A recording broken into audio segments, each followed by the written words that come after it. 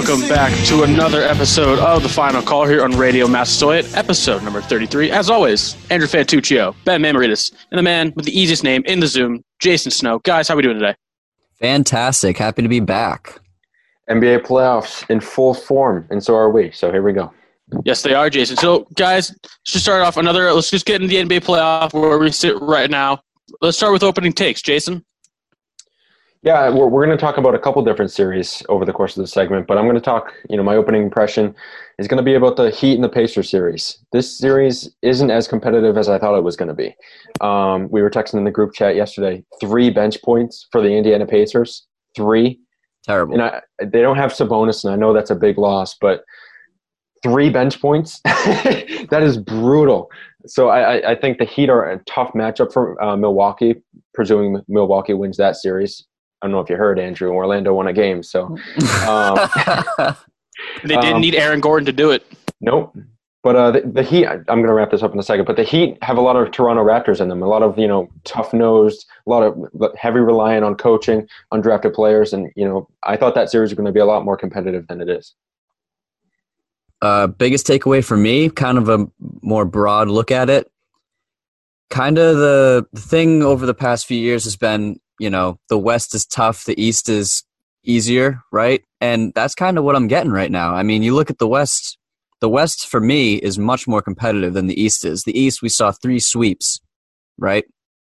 And in the West, I mean, I know we're going to get into the Lakers-Blazers in a second, but it's just an interesting dynamic between the West having, very compelling, competitive series, and then the East has kind of just been sweeps so far. So that's kind of my big takeaway right now. So my opening take, I'm starting with Ben's choice of a team that has the most pressure to win a championship, the Houston Rockets. They're exactly where they don't want to be right now, guys. I said a few shows ago, the worst-case scenario for them would be for this series with the Thunder to go beyond 5 games, and it's going to go at least 6 now. They're still without Russell Westbrook. I said this because, what do we know? What's been the classic trope with this team? They fade. They get fatigued. Late in the playoffs, they're tired. They can't keep up. I felt that OKC could grind this series out, and that's exactly what they have done.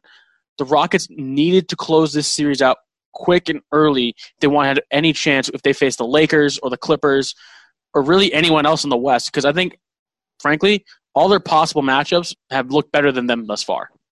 Yeah, and that sort of play style hasn't really panned out in the playoffs in years past. So for them to give it a big swing, and I know they haven't had Westbrook yet, so we'll wait and see how that plays into the dynamic. But that series is close, and Chris Paul will certainly have his revenge on his old Houston teammates.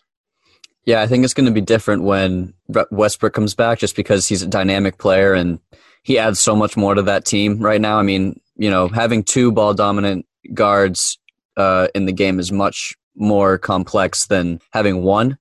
So, and with Houston, it's live by the 3, die by the 3, and that's what we've been seeing so far. Yeah, we have. I just think, are we even really going to get Russell Westbrook in this series? I don't know. I haven't seen any reports that he's ready to come back yet. They really need him at this point. They need someone that can kind of match up with Chris Paul really well, defend him, take it to him, and sort of be that sort of someone with that chip on their shoulder. And that's exactly what Russell Westbrook provides. Yeah, I think they also, in terms of Houston, I think they also need kind of a guy to layer through the offense. See, James Harden, he dances around the 3-point line. He never really steps in at all. You see all the, high caliber teams. Lakers last night, a lot of their points came from Anthony Davis in that mid-range. Kevin Durant, seasons past, living in the mid-range. Kawhi, another great example, living in the mid-range. So they need a guy to layer in between the offense and not make it so predictable in a way that, OKC is kind of expecting him to shoot threes, and they're letting him if they're not falling. Jason, you just mentioned the Kawhi Leonard, who's obviously the star of the Los Angeles Clippers. What have you thought of their series thus far with the Mavericks? I think it's way more competitive than I thought. I mean, I think we all predicted this series was going to go 6 or 7 games, and I still believe that. I think Luka Doncic has been absolutely special. I mean, talking about 40-point games, triple-doubles, that insane buzzer beater we saw yesterday, just absolutely, his play has just been out of this world, and, he's he's making a case for the best player in the bubble right now, and he's only 21 years old, which just blows my mind. But for the Clippers, I mean, Paul George, man, what are we doing? The self-proclaimed playoff P, as he likes to call himself. I'm not totally thrilled with the idea of players giving themselves nicknames, but if you're going to give yourself a nickname, you got to back it up. And, that's an interesting series because they're one shot away from being up 3-1 as opposed to 2-2 if Luka misses that shot. So, it's a fluid situation, but these Mavericks right now are playing loose. They're playing free. They feel like they have nothing to lose, and, they have no fear whatsoever. Yeah, it's gone right on par with how I thought it's going to go. I think, like you said, Ben, this series is a totally different dynamic. If that Luka shot doesn't go in, we're having a different conversation here today. So Luka's a dynamic talent. He will be one of the best players in the league in a couple of years. But for Dallas, they need defense. They can't just consistently give up 130 a night and expect to. It's still early. Their championship window is not right now, and I'm sure they know it, but. Again, if Kristaps Porzingis doesn't get thrown out in game one, are the Dallas Mavericks up 3-1? I don't know. It's a lot of what ifs. I don't like necessarily playing that game. But for the Clippers, I think we harped on the Lakers a lot for not playing well in the season games when they already locked up the number 1 seed. Why aren't we getting all over the Clippers? Exactly. You know what I mean? I don't think we're getting all over the Clippers yet because no one's really given the Mavericks much of a chance. No one ever really thought they would. The Blazers in their series with the Lakers, we all sort of felt like, hey, the Blazers have a shot. The Blazers kind of match up well with the Lakers. Every sort of weakness that the Lakers have, Portland kind of has an answer for it. They know how to exploit that. So I think that's why we're not really exactly giving any grief to the Clippers just yet. But as for the series itself, it's been without a doubt the most entertaining series of the first round. I fully expected LA to walk through this series without much difficulty. But the Mavericks, and specifically Luka Doncic, they've shown, they're a force to be reckoned with. They pulled out 2 really gritty wins and have forced the Clippers to sort of play outside their comfort zone. Every game has been highly intense. Jason, you were right because you predicted this series was going to go 7 games, and I think it might. Yeah, it's competitive. They're playing loose. They're not, necessarily structured in a way that they're not strategically there yet. They're not mature enough as a team to pull out gritty wins like that in situational, opportunities. But you kind of live with, what comes with playing loose. And that means, sure, you'll have Seth Curry pulling up for transition threes when maybe you don't want it. Sure, you'll make sloppy turnovers when, you really can't afford to. So you kind of live by it and die by it. But ultimately, I think Dallas is in a good spot right now where they're confident going forward. Yeah, and as far as the Clippers and, I think they're a great team. I think they're very well coached, but in terms of that last play with the buzzer beater for Luka, Kawhi was on Luka, the screen came, they switched, and if I'm Kawhi Leonard, I'm not switching. I'm the best defender on the team. I'm guarding Luka for the last shot. That's the question I had. Why'd they switch? Exactly. I don't know. I think it was just it was a very quick decision thing, but if I'm Kawhi Leonard, I'm guarding Luka for the last shot. I don't care. I'm fighting through that screen. So the Lakers took a 3-1 lead over Portland last night. Is Portland done? Do you think they can fight their way back into the series down 3-1? They're done. They are worn down. They're exhausted. Sure, it takes the Lakers hitting shots and forcing turnovers and hitting threes. I didn't think KCP and Kuzma were going to play this smoothly offensively, and that has a lot to do with it. But they're like a car and the gas light's on, but they just keep driving it. They've had to make playoff game after playoff game after playoff game to even get into this tournament. Every game was a must win. Yep. And even that Brooklyn game, Brooklyn just got swept by Toronto, and it wasn't even that competitive. But that game was like a cross your fingers, bite your finger. It was like a tough game to watch. It was so anxious. I was anxious watching it, and it was so close. And then you realize that those teams weren't really competitive against good teams in the NBA. So I think the Lakers close it out in Game 5, and it's a nice story to even get into the playoffs for Portland, but they're just worn down. They're exhausted. Yeah, I'm with you there. They're done. And it hurts me to say because I like this Blazers team. I really do. They're gritty, they're tough. They really, really, really want this. And you can tell. I mean, like you said, these games that they were playing towards the end of the season in the bubble were must-win games. And they, to their credit, they won them all. And they earned their 8th seed, right? And they stole game 1 and everyone kind of was like, oh, maybe this Portland team is they're for real. But you know what? At the end of the day, the Lakers woke up, and I mean, we saw in that game last night. It was a mismatch. It was just a complete beatdown, and maybe they could win another game, but I don't see it. I think they're very tired. They're exhausted. They've come a long way to get here, and Damian Lillard. I mean, his tank's got to be empty at this point. I mean, the guy was pouring in 60-point games before the playoffs even started. It's unfortunate for the Blazers, but they ran into a hot team in the first round. Easy team to root for too. Comeback, yes. Melo, Dame's carrying. Except for if your name's Skip Bayless, you don't root for him. But of course, everyone else under the sun, they're easy to root for. You know, I'm not ready to write off the Blazers just yet. I think a lot of it depends on Damian Lillard's health. We saw him exit the game yesterday in the third quarter after suffering a leg injury. And the Lakers shouldn't have a problem with Portland in Game 5 if Dame doesn't play. But Dame's not soft. I think he'll be ready to play. I think he pulled himself out of that game last night because he kind of knew, all right, we're not winning this game. But my team will need me if we want to have any shot in Game 5. So I think he pulled himself out to preserve himself. I think if Damian Lillard's healthy, Game 5 will be one of the most competitive games we've seen from Damian Lillard in this season. I really think so, because I don't think he's letting this team go down without a fight. As soon as I saw Gary Trent try to check LeBron, and after that Game 1 where – what was it, Game 1? LeBron scored like 10 points, and everyone was like, oh, my God, he's not even shooting. Like, Gary Trent's locking him up. And then, the series over. Yeah. They have no one to guard him. I agree with you, Andrew, that, they're, like I said, Portland's a tough team. Damian Lillard's not going to go down without a fight. But in terms of, teams, the Lakers are just too big. They're too long. We say they match up well, but it's last night, I mean, it was just a beatdown. There was nothing the Blazers could do without getting mismatched by the Lakers. And the Lakers were just running it up. And I got to give credit to LeBron and AD because those guys are showing out. In the first game, it was kind of like you said, Jason, it was are they crumbling under the pressure? No, it was just one game, and now we see the real Lakers team that we expected. And, they're one of the best teams in the league. They're the 1 seed for a reason. Totally right. I mean, the Lakers definitely dominated that game last night. It was a 30-point lead at halftime, right? The Lakers had 80 points at halftime. Exactly. So the Lakers dominated that game. You guys are both right when you say that the Blazers look exhausted.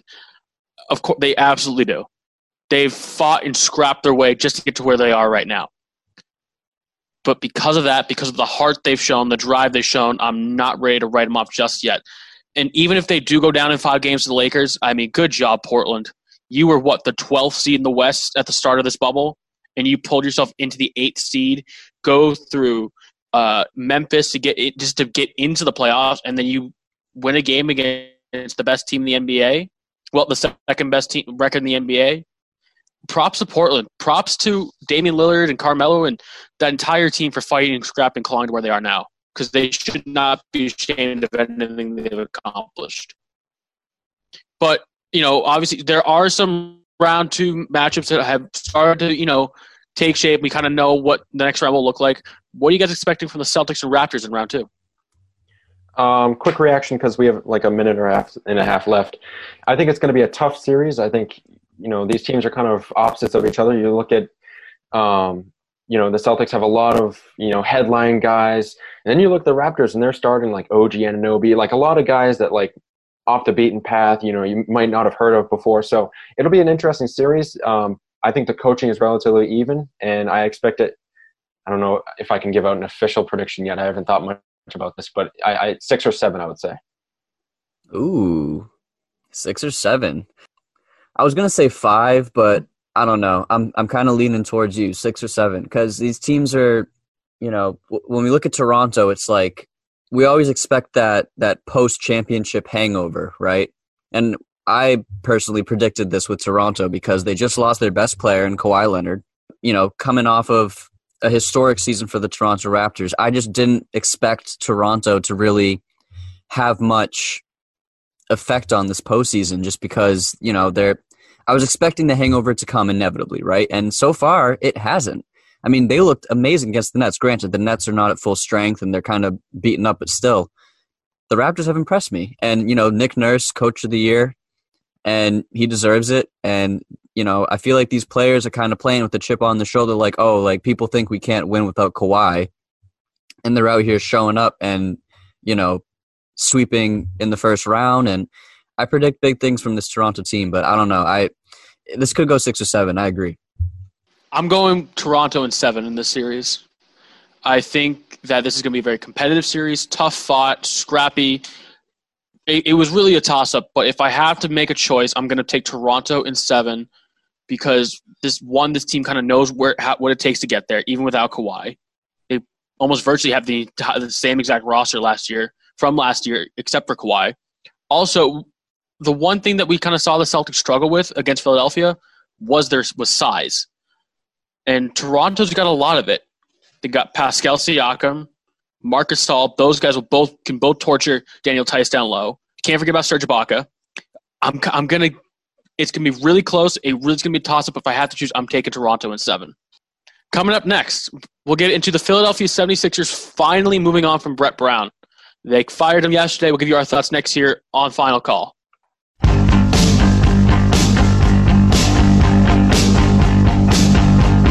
So this segment of the Final Call is brought to you by New England Sports United, written for New England by Jason Snow. Who's that? I know that's not what it is. I have no idea. He sounds like a pretty good guy, though. He's kind of crazy. Good journalism. Good writing. Underrated golfer. So Brett Brown. Masters November. Yep. Count me in. I'm on the tour, baby. This segment's already going so well. Yep. All right, Brett Brown's out of Philadelphia, guys. Sixers finally wised up and fired Brett Brown. How would you summarize the Brett Brown era in Philadelphia, Ben? Underachieved. That's how I would sum it up. And, it's unfortunate because this is a team that year after year after year, they're in the lottery, getting the first through third overall picks, right? They got Joel Embiid. They got, prior to that, they got Jahlil Okafor, who just completely didn't work out. They got Joel Embiid. They got Ben Simmons. Both Embiid and Simmons, their first 2 rookie years was injury, so they weren't able to play until later on. This is a team where on paper, I mean, we've said it on the show, we expected them to be in the finals, talent-wise. I mean, this was a team that was so talented from top to bottom. You knew that it was going to be a playoff contender, if not, contending for the NBA Finals. But, Brett Brown, I kind of saw this coming. I mean, they did get swept. They didn't have Ben Simmons. I think if Ben Simmons was playing, it wouldn't have been a sweep. I think they would have cracked a game out at least. But, a lot of times when a team isn't achieving what they think, it always kind of falls on the head coach. But I also give some blame to the front office. I mean, the front office needs to, they whiffed on Jason Tatum, flat out. They just whiffed on Jason Tatum. They got Markelle Fultz. I already mentioned the Jahlil Okafor thing. They let Jimmy Butler go. They let JJ Redick go. So it's, it was a lot of, not turmoil, but a lot of missed opportunities in Philadelphia that if they just handled it a little better. Al Horford's another one that didn't really work out. They kind of thought that would work out too, but it just a lot of missed opportunities, and so far it's just been underachieving. It was a failure, a disappointment, and kind of just a disaster. The 76ers went through the process. They drafted Ben Simmons. They drafted Joel Embiid. They whiffed on Jason Tatum. Markelle Fultz was a bust. Jahlil Okafor. They spent big money on free agents. They were aggressive in the trade market, and Brett Brown couldn't make the pieces fit together. He failed to motivate his players. He was abysmal at making decisions late in games. The 76ers greatly underachieved with Brett Brown as their head coach, and I don't really understand. I don't really know if there's any other way to summarize his tenure as the Philadelphia 76ers head coach other than just a failure. Complete and utter failure. Strongly disagree. It was not a failure, and it was not a disaster. Sure, yes, underachieved. I'll let you have that. Sure, they were underwhelming compared to expectations. Absolutely, and their draft picks have a lot to do with that. I know Jaleel Okafor didn't pan out. Michael Carter-Williams traded him away. Blah blah blah blah blah. Okay, but to call it a disaster and a failure, they were a disaster. They were a dumpster fire for like 3 years, from like 2012 to like 2016. Yeah, they won 10 games at one point. Yeah. For me to call that a disaster, I would need them to stay there. I wouldn't say if they turn out to be the Knicks, disaster. You got me. But they were one shot away 2 years ago from making it to the Eastern Conference Finals. Okay. If that Kawhi Leonard shot takes one more bounce, which I'm sure it thought about doing, we're having a different story. And Philadelphia, we would still be saying, oh, if Ben Simmons didn't get hurt, we'll give him one more year, whatever the case may be. Brett Brown's going to get the scapegoat. He's the scapegoat for this. They had no other option but to fire him. It was coming all along. He's going to get the heat. But like you said, Ben, front office deserves a lot of responsibility for this. The moves just didn't fit. I personally thought they would heading into the season. Yeah. So maybe it wasn't a lack of, I don't want to be revisionist in our history here, and I thought they made good moves. Just didn't pan out. And I don't think it's a disaster. I think they still have a room to grow, but I don't think it's a failure. So I think you're both right when saying that the front office definitely gets some blame, because Al Horford didn't work out. They overpaid an aging Al Horford. They gave max money to Tobias Harris, who is not a max player. And they also just didn't. They just chose not to surround Simmons and Embiid with shooters, which is like exactly what they should do. But instead they kind of surrounded him with bigger wings and more like power forward hybrids. They don't need any more of that. That's what Simmons and Embiid are. But Brett Brown didn't get the best out of his players. Embiid and Simmons are incredibly talented. They have such high ceilings, and you saw, a lot of games where they're kind of just phoning it in. I don't think they enjoyed playing under Brett Brown, and that's where I fault him. Do I think the 76ers were set up to win a championship? No, but they should have gotten a lot closer than they ever did. There are a couple different categories of coaches in the league. There's developmental coaches, and then there's win coaches. Brett Brown's a developmental coach. They brought him in to kind of dig him out of the dumpster. So now they need a win now coach. And Embiid, he was a little out of shape. He was winded in the second quarter of a lot of these games against the Celtics. If Greg Popovich was the coach and he said, hey, Joel, shape up, you think he would? Absolutely. Brett Brown said earlier this year, Ben Simmons, I want you shooting a 3 a game. It's not a lot to ask. We get like 100 possessions a game. I just want you to shoot 1 of 3. Greg Popovich is in that room asking Ben Simmons to shoot a 3. You think he does it? I think so. So I think it leads to and I think Brett Brown's a good coach. He's a solid coach. If you need, to develop some talent, to develop some young talent, but they're in a win now window right now, and they need a different coach. But it's not fully on him for the way it's gone, I don't think. So we brought up the front office. A lot of people are sort of playing the what if game. Jason, I know you hate this, but we're going to do it right now. Would the 76ers have been more successful if Sam Hinkie was still running the team? Probably not. I think they would have at least been much smarter with how they built their roster if Sam Hinkie was still the GM. I don't think they would have signed an aging Al Horford who weighed down this team. He wouldn't have given a max contract to Tobias Harris. And I think he would have surrounded Embiid and Simmons with shooters. Does that lead to more success? I can't definitively say. But they would have at least been in a better situation with their roster and cap heading into this offseason if Sam Hinkie was still a GM. Because he was the one who drafted Embiid. He's the one who drafted Simmons. This roster was built by him. He knew it was his vision, right? He knew what to do with that. Then you bring in Elton Brand, and he's putting together in his vision and what he wants, but that's not the pieces he had. The puzzle pieces didn't fit, but they were trying to put round pegs into square holes, and it wouldn't work. I think at least Sam Hinkie would have put this roster in a position to have a better chance at success. Does that mean they would have absolutely succeeded? No, because because you can't definitively say it is a what if. You can't answer that question definitively, but I can definitely say they would have been better off heading into this offseason than they are right now. Again, I have to strongly disagree because it was Sam Hinkie who traded Drew Holiday, who was an all-star, for a draft pick that it turned out to be Nerlens Noel, who didn't pan out. He was also the one that traded Andre Iguodala in the Dwight Howard trade to get Andrew Bynum, who didn't suit up for them at all and got hurt in a bowling accident. He was also the guy who traded Evan Turner, who was I know he didn't pan out to anything. I mean, he's a good role player, but he wasn't, for number 2 pick, he wasn't all that great. He traded him to Indiana for Danny Granger, who was injury prone, big salary, and he never played for them either. He was also the guy that drafted Jahlil Okafor and drafted Marco Carter-Williams, who can't shoot. So don't have any confidence in Sam Hinkie. He was the one that ultimately decided to tear this thing down to the weeds. So yeah, he's going to build a win now roster. I wouldn't have seen it, and to give him the benefit of the doubt to say he would have gotten shooters, I doubt that too. I agree. I think there's a reason Sam Hinkie isn't the GM anymore, and it's because, he had that losing mentality of we're tanking for the number 1 pick, and that was kind of his thing, and he did that for a lot of years.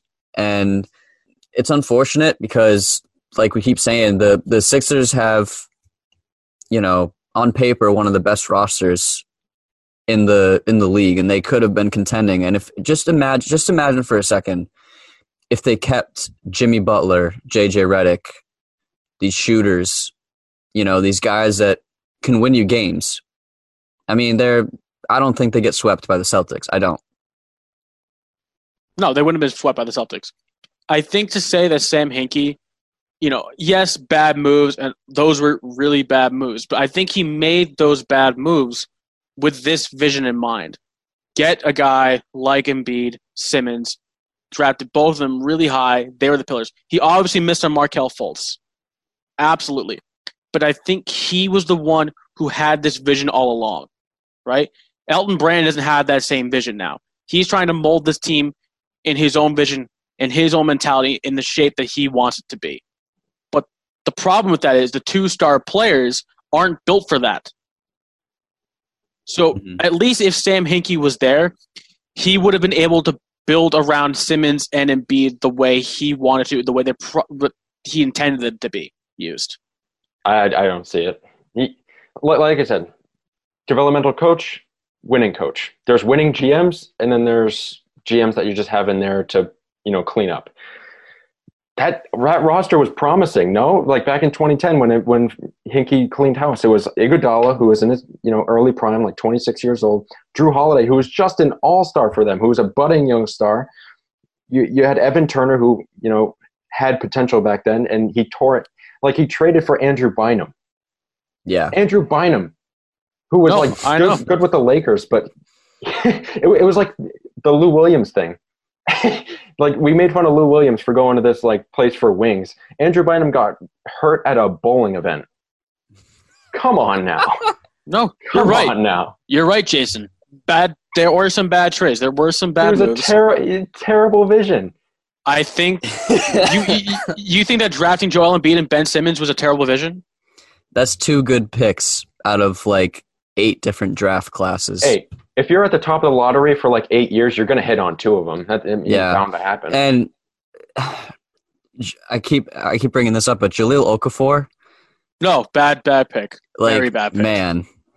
That was, Jahlil Okafor, by the way, fun story for you guys. When Jahlil Okafor was drafted by the Philadelphia 76ers, Jason, you might know this, he was in one of the draft rooms with no cameras or anything, and there was loud banging in there. Yep. You know this story? There was loud banging, like he was throwing stuff around, and apparently he was saying, "I ain't going to effing Philly." Yep. Now, that right there is Sam Hinkie. That is the losing mentality, the I don't want to be there because it's just, tank for the lottery picks, basically. And that's kind of a microcosm of the whole situation with Philly right now. Yeah. All right, so 4 years ago, they had Jahlil Okafor, Nerlens Noel, and Joel Embiid in the same room. That's a great vision right there. They chose the right guy. But yeah, brutal. 1 out of 3. So enough with what ifs. How about just what should? Should the Sixers give it one more shot with their current core next season, or should they, kind of blow it up? Ooh, Jason. That's tough. I'd have to see what the trade market dictates. But if you're settling for like a Ben Simmons for like a Zach LaVine and more, then I'd stand pat. But if you can get like I don't know, just throwing names out here, like a Porzingis type, then yeah, I'd consider it. But I don't know. I don't know where I stand on this. I'll give it one more year with a good coach, with a different coach. I'll give it one more year.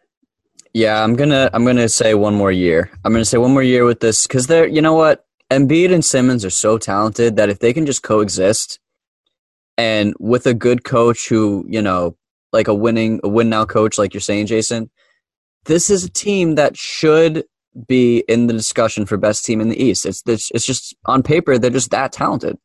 And if I had to choose Embiid or Simmons, I'd probably trade Embiid just because Ben Simmons is the 6'10" point guard who can do everything. He can do everything but shoot, basically.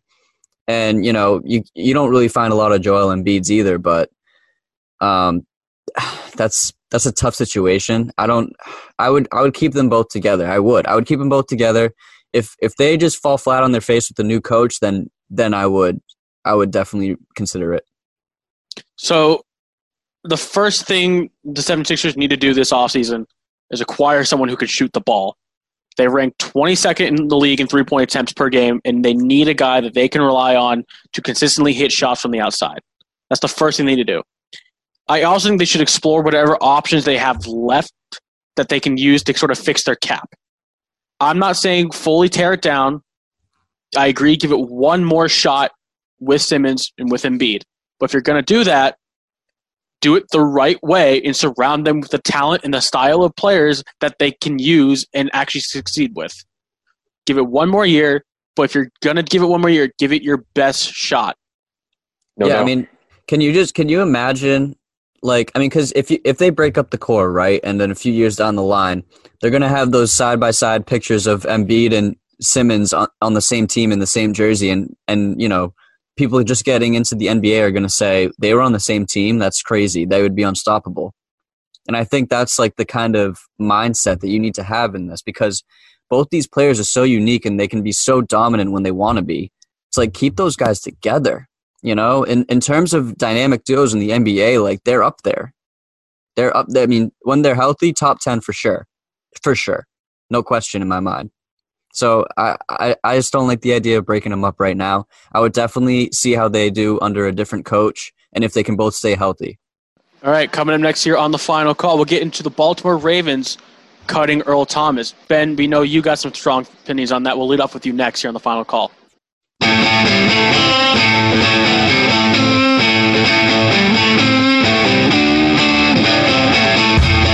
This segment of the final call is brought to you by the ScoreboardTimes.com. ScoreboardTimes.com, show your passion while you're here. Guys, Baltimore Ravens cut Earl Thomas yesterday, or on Sunday at least, after he got into a fight with one of his teammates on the practice field. What do you think? Was that an overreaction to cut Earl Thomas just for fighting, or were the Ravens right to do that? So I was a little surprised, but I don't think this was an overreaction, and here's why. This was a long time coming for the Ravens, I think. You don't just cut your all-pro safety for one incident. And, it's I think, he was late to practice and walkthroughs a few times, and John Harbaugh is always harping on what it means to be a Raven, And, I don't think Earl Thomas, for whatever reason, had this. Now, the Ravens, what do they like to do? They like to play inside the box and get on defenders, right? Earl Thomas isn't really – or get on receivers, right? Earl Thomas is that guy who's kind of that free safety who just kind of, he's looking to pick off the ball. He's a ball hawk, right? And I just don't think he fit the scheme of the Ravens and what they were trying to go for. And I think this is just a situation where, I'm not comparing him to Antonio Brown. I'm not. But with Antonio Brown, the Steelers let a lot of stuff slide before they finally let him go, right? And with the Ravens, I think, there is definitely there's something a little fishy. Like, I was listening to Pat McAfee yesterday, and he was saying, it just doesn't seem like this is something the Ravens would do just for one incident. I think this is something that builds up within an organization, and this was the straw that broke the camel's back. Yeah, Ben, I agree with you because this wasn't an overreaction. Earl Thomas caused a lot of trouble for the Ravens in his 1 year there. His issues with his wife were made very public back in May. He had already been in one other fight with a teammate last year because he fought defensive tackle Brandon Williams after they lost to the Browns 40-25 in Week 4. And this was just the last straw. According to reports, a lot of Ravens veterans were pushing for the team to get rid of him leading up to this. He didn't fit in with this team, and the chemistry just didn't work. And I think for Earl Thomas to not be able to fit in with one of the most respected and one of the most stable cultures in the NFL says a lot. Because the Ravens, John Harbaugh is a great coach. I think now he's the second longest tenured head coach in the NFL, just behind Bill Belichick. Am I right? Is there someone else?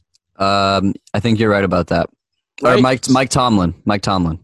Oh, right, but he should have been fired years ago. Anyways, Harbaugh's a good coach. This team plays for him. This team loves playing for him. And not that Thomas and Harbaugh had any issues, but Earl Thomas could never buy in. He never could. He had issues with Pete Carroll, another long tenured head coach who's been great for the Seahawks. Yep. I think this was a long time coming, and Earl Thomas did this to himself. And this speaks to the depth that Baltimore has, especially on defense. If Baltimore was like a middling team, like a Pittsburgh, say, and they needed him, they might be able to, tolerate some, a dripping cup of madness and dysfunction. Baltimore, I'm not going to say they don't need him, but on defense, they had 5 Pro Bowlers last year. You can kind of afford to cut corners in some places. And to everyone, listening to this show right now, this masterpiece of a show, wherever you are, if you're driving, if you're in your cubicle, if I can inspire you for like 90 seconds here, this is what I'm going to say. Oh, I can't wait for this. Dalai Lama Jason Snow here. Make yourself irreplaceable. Make your stamp felt. Make yourself like, if the place you're at, the family you're a part of, the group you're associated with, if you were missing, make them miss you, right? Earl Thomas just didn't do that, right? Earl Thomas, Baltimore probably thought we can afford not having him here, and we can still be Super Bowl favorites. Their window's kind of now, to be honest with you. So yep. They don't see him as irreplaceable. They really don't. His production doesn't match that. I hope that wasn't as inspiring as I thought it was going to be. I liked it. I'm inspired. No, that was great. I'm ready to run through a wall right now for you, Jason. But you're right. This doesn't really affect the Ravens all that much, I think. The Ravens team defense last year, they were really good. A top 5 defense last year. They had one of the best turnover percentages in the league, but Earl Thomas only had 2 interceptions. And for a guy that's supposed to be a ball hawk, you only have 2 picks? Yeah. I don't know. You're not doing your job.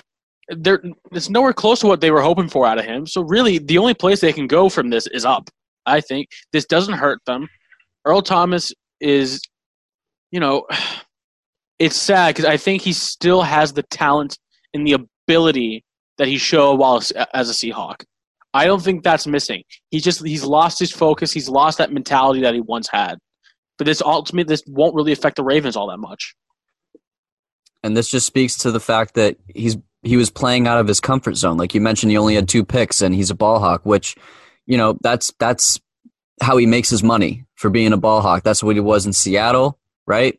And then he comes to Baltimore and they kind of want him to play a different style of defense. And, some players can mold into that. Some players can. And I just don't think Earl Thomas really was he's not he can tackle, right? But that's not where his bread is buttered. It's but zone coverage. He was still playing free safety. He was still playing that deep middle. Yeah, they had him run up and play in the box a little bit more, but that's not something that's something he can do. He's not going to do it. He can't do it every play. It's not outside of his comfort zone, though. I don't think. No, because he's shown he can do it before. He has done it. Earl Thomas was like blatantly breaking his assignments during games and having his teammates clean up after his mistakes, just so he can go out and do whatever the hell he wanted. Yeah. You know what I mean? So he's not playing. He wasn't playing outside his comfort zone. He was just being his own coach and doing whatever he pleased. And that might fly in like Cleveland or like some self-esteem wreck of a franchise, but for a real team that belongs in the NFL, no, I'm just kidding. That's not going to work. Yeah, and you know, part of it too could be because I'm just thinking out loud here, but you know, when you got other great playmakers on defense like Marlon Humphreys and Marcus Peters and you know guys like that, he felt like he had the room to like, oh, I can blow an assignment here. It's like that. Maybe he's not thinking that outright, but subliminally he's thinking, you know, I got other guys on this team that can clean up my mess. And, you know, he's always been a guy. But that should never be the mentality, Ben. I agree. That's do your job. It's what's made the Patriots so great. I mean, obviously these are the Ravens, but the Ravens have been so successful and been one of the top teams in the NFL for years because of their great culture. Right, but what I'm saying is Earl Thomas can't be blown assignments because he wants other people to clean up his mess. That's not how the game works. It's a team game. You know what I mean? Oh yeah, now I see what you mean. Like if he's just like coasting on defense, not coasting, but like taking possessions off because he knows that Marcus Peters and those boys will be backing him up, then that's like, no, you got to do your job. You're right. It's really funny because as the safety, that's exactly what his job is. Like that's his job description, yeah. His job as the safety is literally be the last line of defense between the offense and the end zone and not let anyone get behind him. But then he lets people get behind him. Yeah. Yeah. But that being said, he's still, you know, probably in that higher tier of his position. Am I out of my mind saying that? So is Earl Thomas still one of the best safeties in NFL? I think he has the skill to be. I still think he's got the speed. He still has the ball skills. He's still great in coverage. Mm-hmm. He's not there right now. And I think it says it's because he doesn't have the mentality. There's a lot of good safeties out there that are above him that have had way more production than Earl Thomas in the last few years. Tyrann Mathieu, Minkah Fitzpatrick, Budda Baker, Jamal Adams. Well, I'm trying to keep it more towards the free safety than the strong safety side. Oh, okay. But Mathieu, Fitzpatrick, Budda Baker just got the largest contract in the history of the NFL for a safety this morning from the Cardinals. 24 years old. Yep. Earl Thomas hasn't had that type of production in years. He needs to find his focus again and get back to the player he was with the Seahawks. He still moves well out in the field. He still has the athleticism. I don't think his body's deteriorated in anything. I think it's all mental for him. He's lost his mentality. He lost his focus. He's got to find it again. And I don't know if there's a team out there besides the Cowboys that would be willing to really give him that second chance after all this.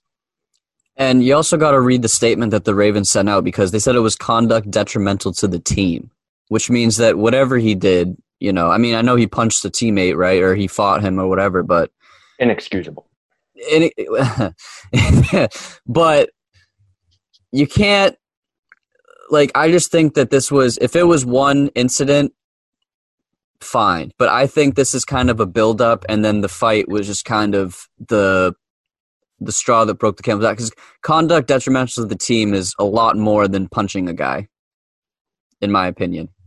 I mean, obviously, I think just with what I said earlier, like the fight last year with Brandon Williams, the bad PR he brought with the situation with his wife, showing up late to practice, blowing coverage assignments, purposely just, you know, doing whatever he felt like doing willy-nilly out in the field, even when it was against what the play call was. Earl Thomas was being kind of selfish. He thought he ran the show. He wanted this to be his team. It's not. The Ravens are a sound, stable organization. They have been for a really long time. And kudos to Baltimore. Kudos to that team for wising up and saying, like, no player, no matter what their accolades are, no matter what their resume is worth this. So good for them. Preserve their culture. They recognize that they need to be all on the same page. They want to make a run at Super Bowl this year. If they want to make it back to playoffs and actually win a game this year, they need to all be on the same page. And Earl Thomas was not with them. and Andrew, you might not want to hear this, but this might speak to the strides Lamar has taken. Because if you like I said earlier, if you can, Ben's dancing. I know you guys can't see him, but if that team had like Blaine Gabbert under center, you're trying to surround you're trying to surround as much talent around that as you can to cover that up. Mahomes, you can kind of cut corners. Brady, in years past, you can cut corners. You can afford to have Danny Woodheads at wide receiver instead of a Julio Jones, catching passes for you. Yes, it speaks to the defense, but it also speaks to the show that Lamar has kind of shown in the offseason potentially. I mean, I'm not there to see it happen, but I'm just theorizing and speculating that, hey, we have a tier 1 quarterback on our hands here. So I agree with that, definitely. I have read a little bit about the Ravens offseason, and something that is always very prevalent is Lamar's leadership. And this, he won an MVP. I mean, he still has yet to win a playoff game, but he won the MVP. Number 1 on the top 100. He is still the most humble player on that team. Like he still thinks he's, that last pick in the first round of the draft that no one believed in. And you don't want a toxic environment around that. You know what I mean? You want him to kind of grow into his own around a good culture. And I think the Ravens have a good culture. They have a great coach in John Harbaugh. They have, great front office, great owners. So I think they're set up for the foreseeable future.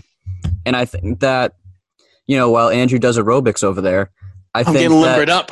I think that, you just don't want to have, because, we don't really know how the other players are reacting to this, but you want a good culture around your young quarterback who's, the leader of your team. So, Ben just said I'm doing aerobics over here because I am, because I got to get limbered up if I'm going to try to twist myself into a pretzel like you guys just did there. Oh, jeez. Because here's what I will say. The Ravens are one of a few Super Bowl favorites this year. I will say that Lamar Jackson made some major strides last season. Groundbreaking take right there. Big trust, woot. But to say that this move was entirely to help Lamar Jackson, I think is a bit of a stretch. I'm not saying entirely. I think that's what I think you guys are. You just said this speaks to Lamar's leadership. This speaks to what Lamar did last year. That the Ravens feel comfortable. Hear that? He doesn't listen. How you were just saying that that the Ravens cut is better. What I said. 1 second. You were saying the Ravens felt maybe they were comfortable enough to cut Earl Thomas because they thought Lamar Jackson could carry and make up for that on offense. No. I said that the Ravens have a good culture and that diluting said culture with toxic players could hinder a young player's growth, especially a player who is a leader on that team. That's what I said. And I said that if, they probably think that he is a tier 1 guy because, like I said, I don't know if you heard this, Andrew. Patrick Mahomes, he has enough talent to overcome defensive shortcomings. And I'm not saying it's an entirely move because it's not entirely because they trust Lamar. I'm just saying that they probably would be able to tolerate it more if, they had a subpar quarterback. But they don't. They have a tier 1 guy, and that makes that decision much easier, is what I'm saying. Right. If they suck, then they want to keep this culture you guys are talking about has been there long before Lamar Jackson was on this team. Mm-hmm. Right? Yeah. Mm-hmm. It sounds like to me that you guys are saying that Lamar Jackson has brought the Ravens out of irrelevance, which is not where they were. The Baltimore Ravens were a great franchise long before Lamar Jackson ever was. Yeah, that's not what I said. A twinkle in their eye. But I know. That's not what I said. If you don't have a quarterback in the NFL, you're dead. No matter what your culture is, no matter what your team, your history is. If you don't have a quarterback, and especially a tier 1 guy, you're dead. And as far as I'm not saying Lamar didn't bring them out of the doldrums of in obscurity. They were still a good team, but what I'm saying is he is the leader of that team. And when you have a culture like the Ravens that like you said is a great culture, You don't want toxic players diluting the product because that can hinder a young player. I mean, Lamar's only, 23, 24? Not even. He's younger than that. So it's like you don't want players like that can kind of, hinder Lamar a young Jackson player's growth. Lamar Jackson wants the Ravens to sign Antonio Brown, so Everyone does. Russell Wilson did too. Tom Brady did too. So it's not going to happen. I don't know. I think when the Ravens say veteran players, I think it's more on the defensive side of the ball. They were pushing for Earl Thomas to be pushed out of Baltimore, which I don't blame him because he should have been cut. Sure, veteran players, absolutely. I mean, I agree. I think he should have been cut too, but it's, I think it's the whole locker room. And that's about all the time we have for the final call here today. Make sure to listen to this the final call in podcast form wherever you get your podcasts, including Spotify and Apple Podcasts. For Ben Memoritas, for Jason Snow, I'm Andrew Fantuccio. This has been the final call on Radio Massasoit.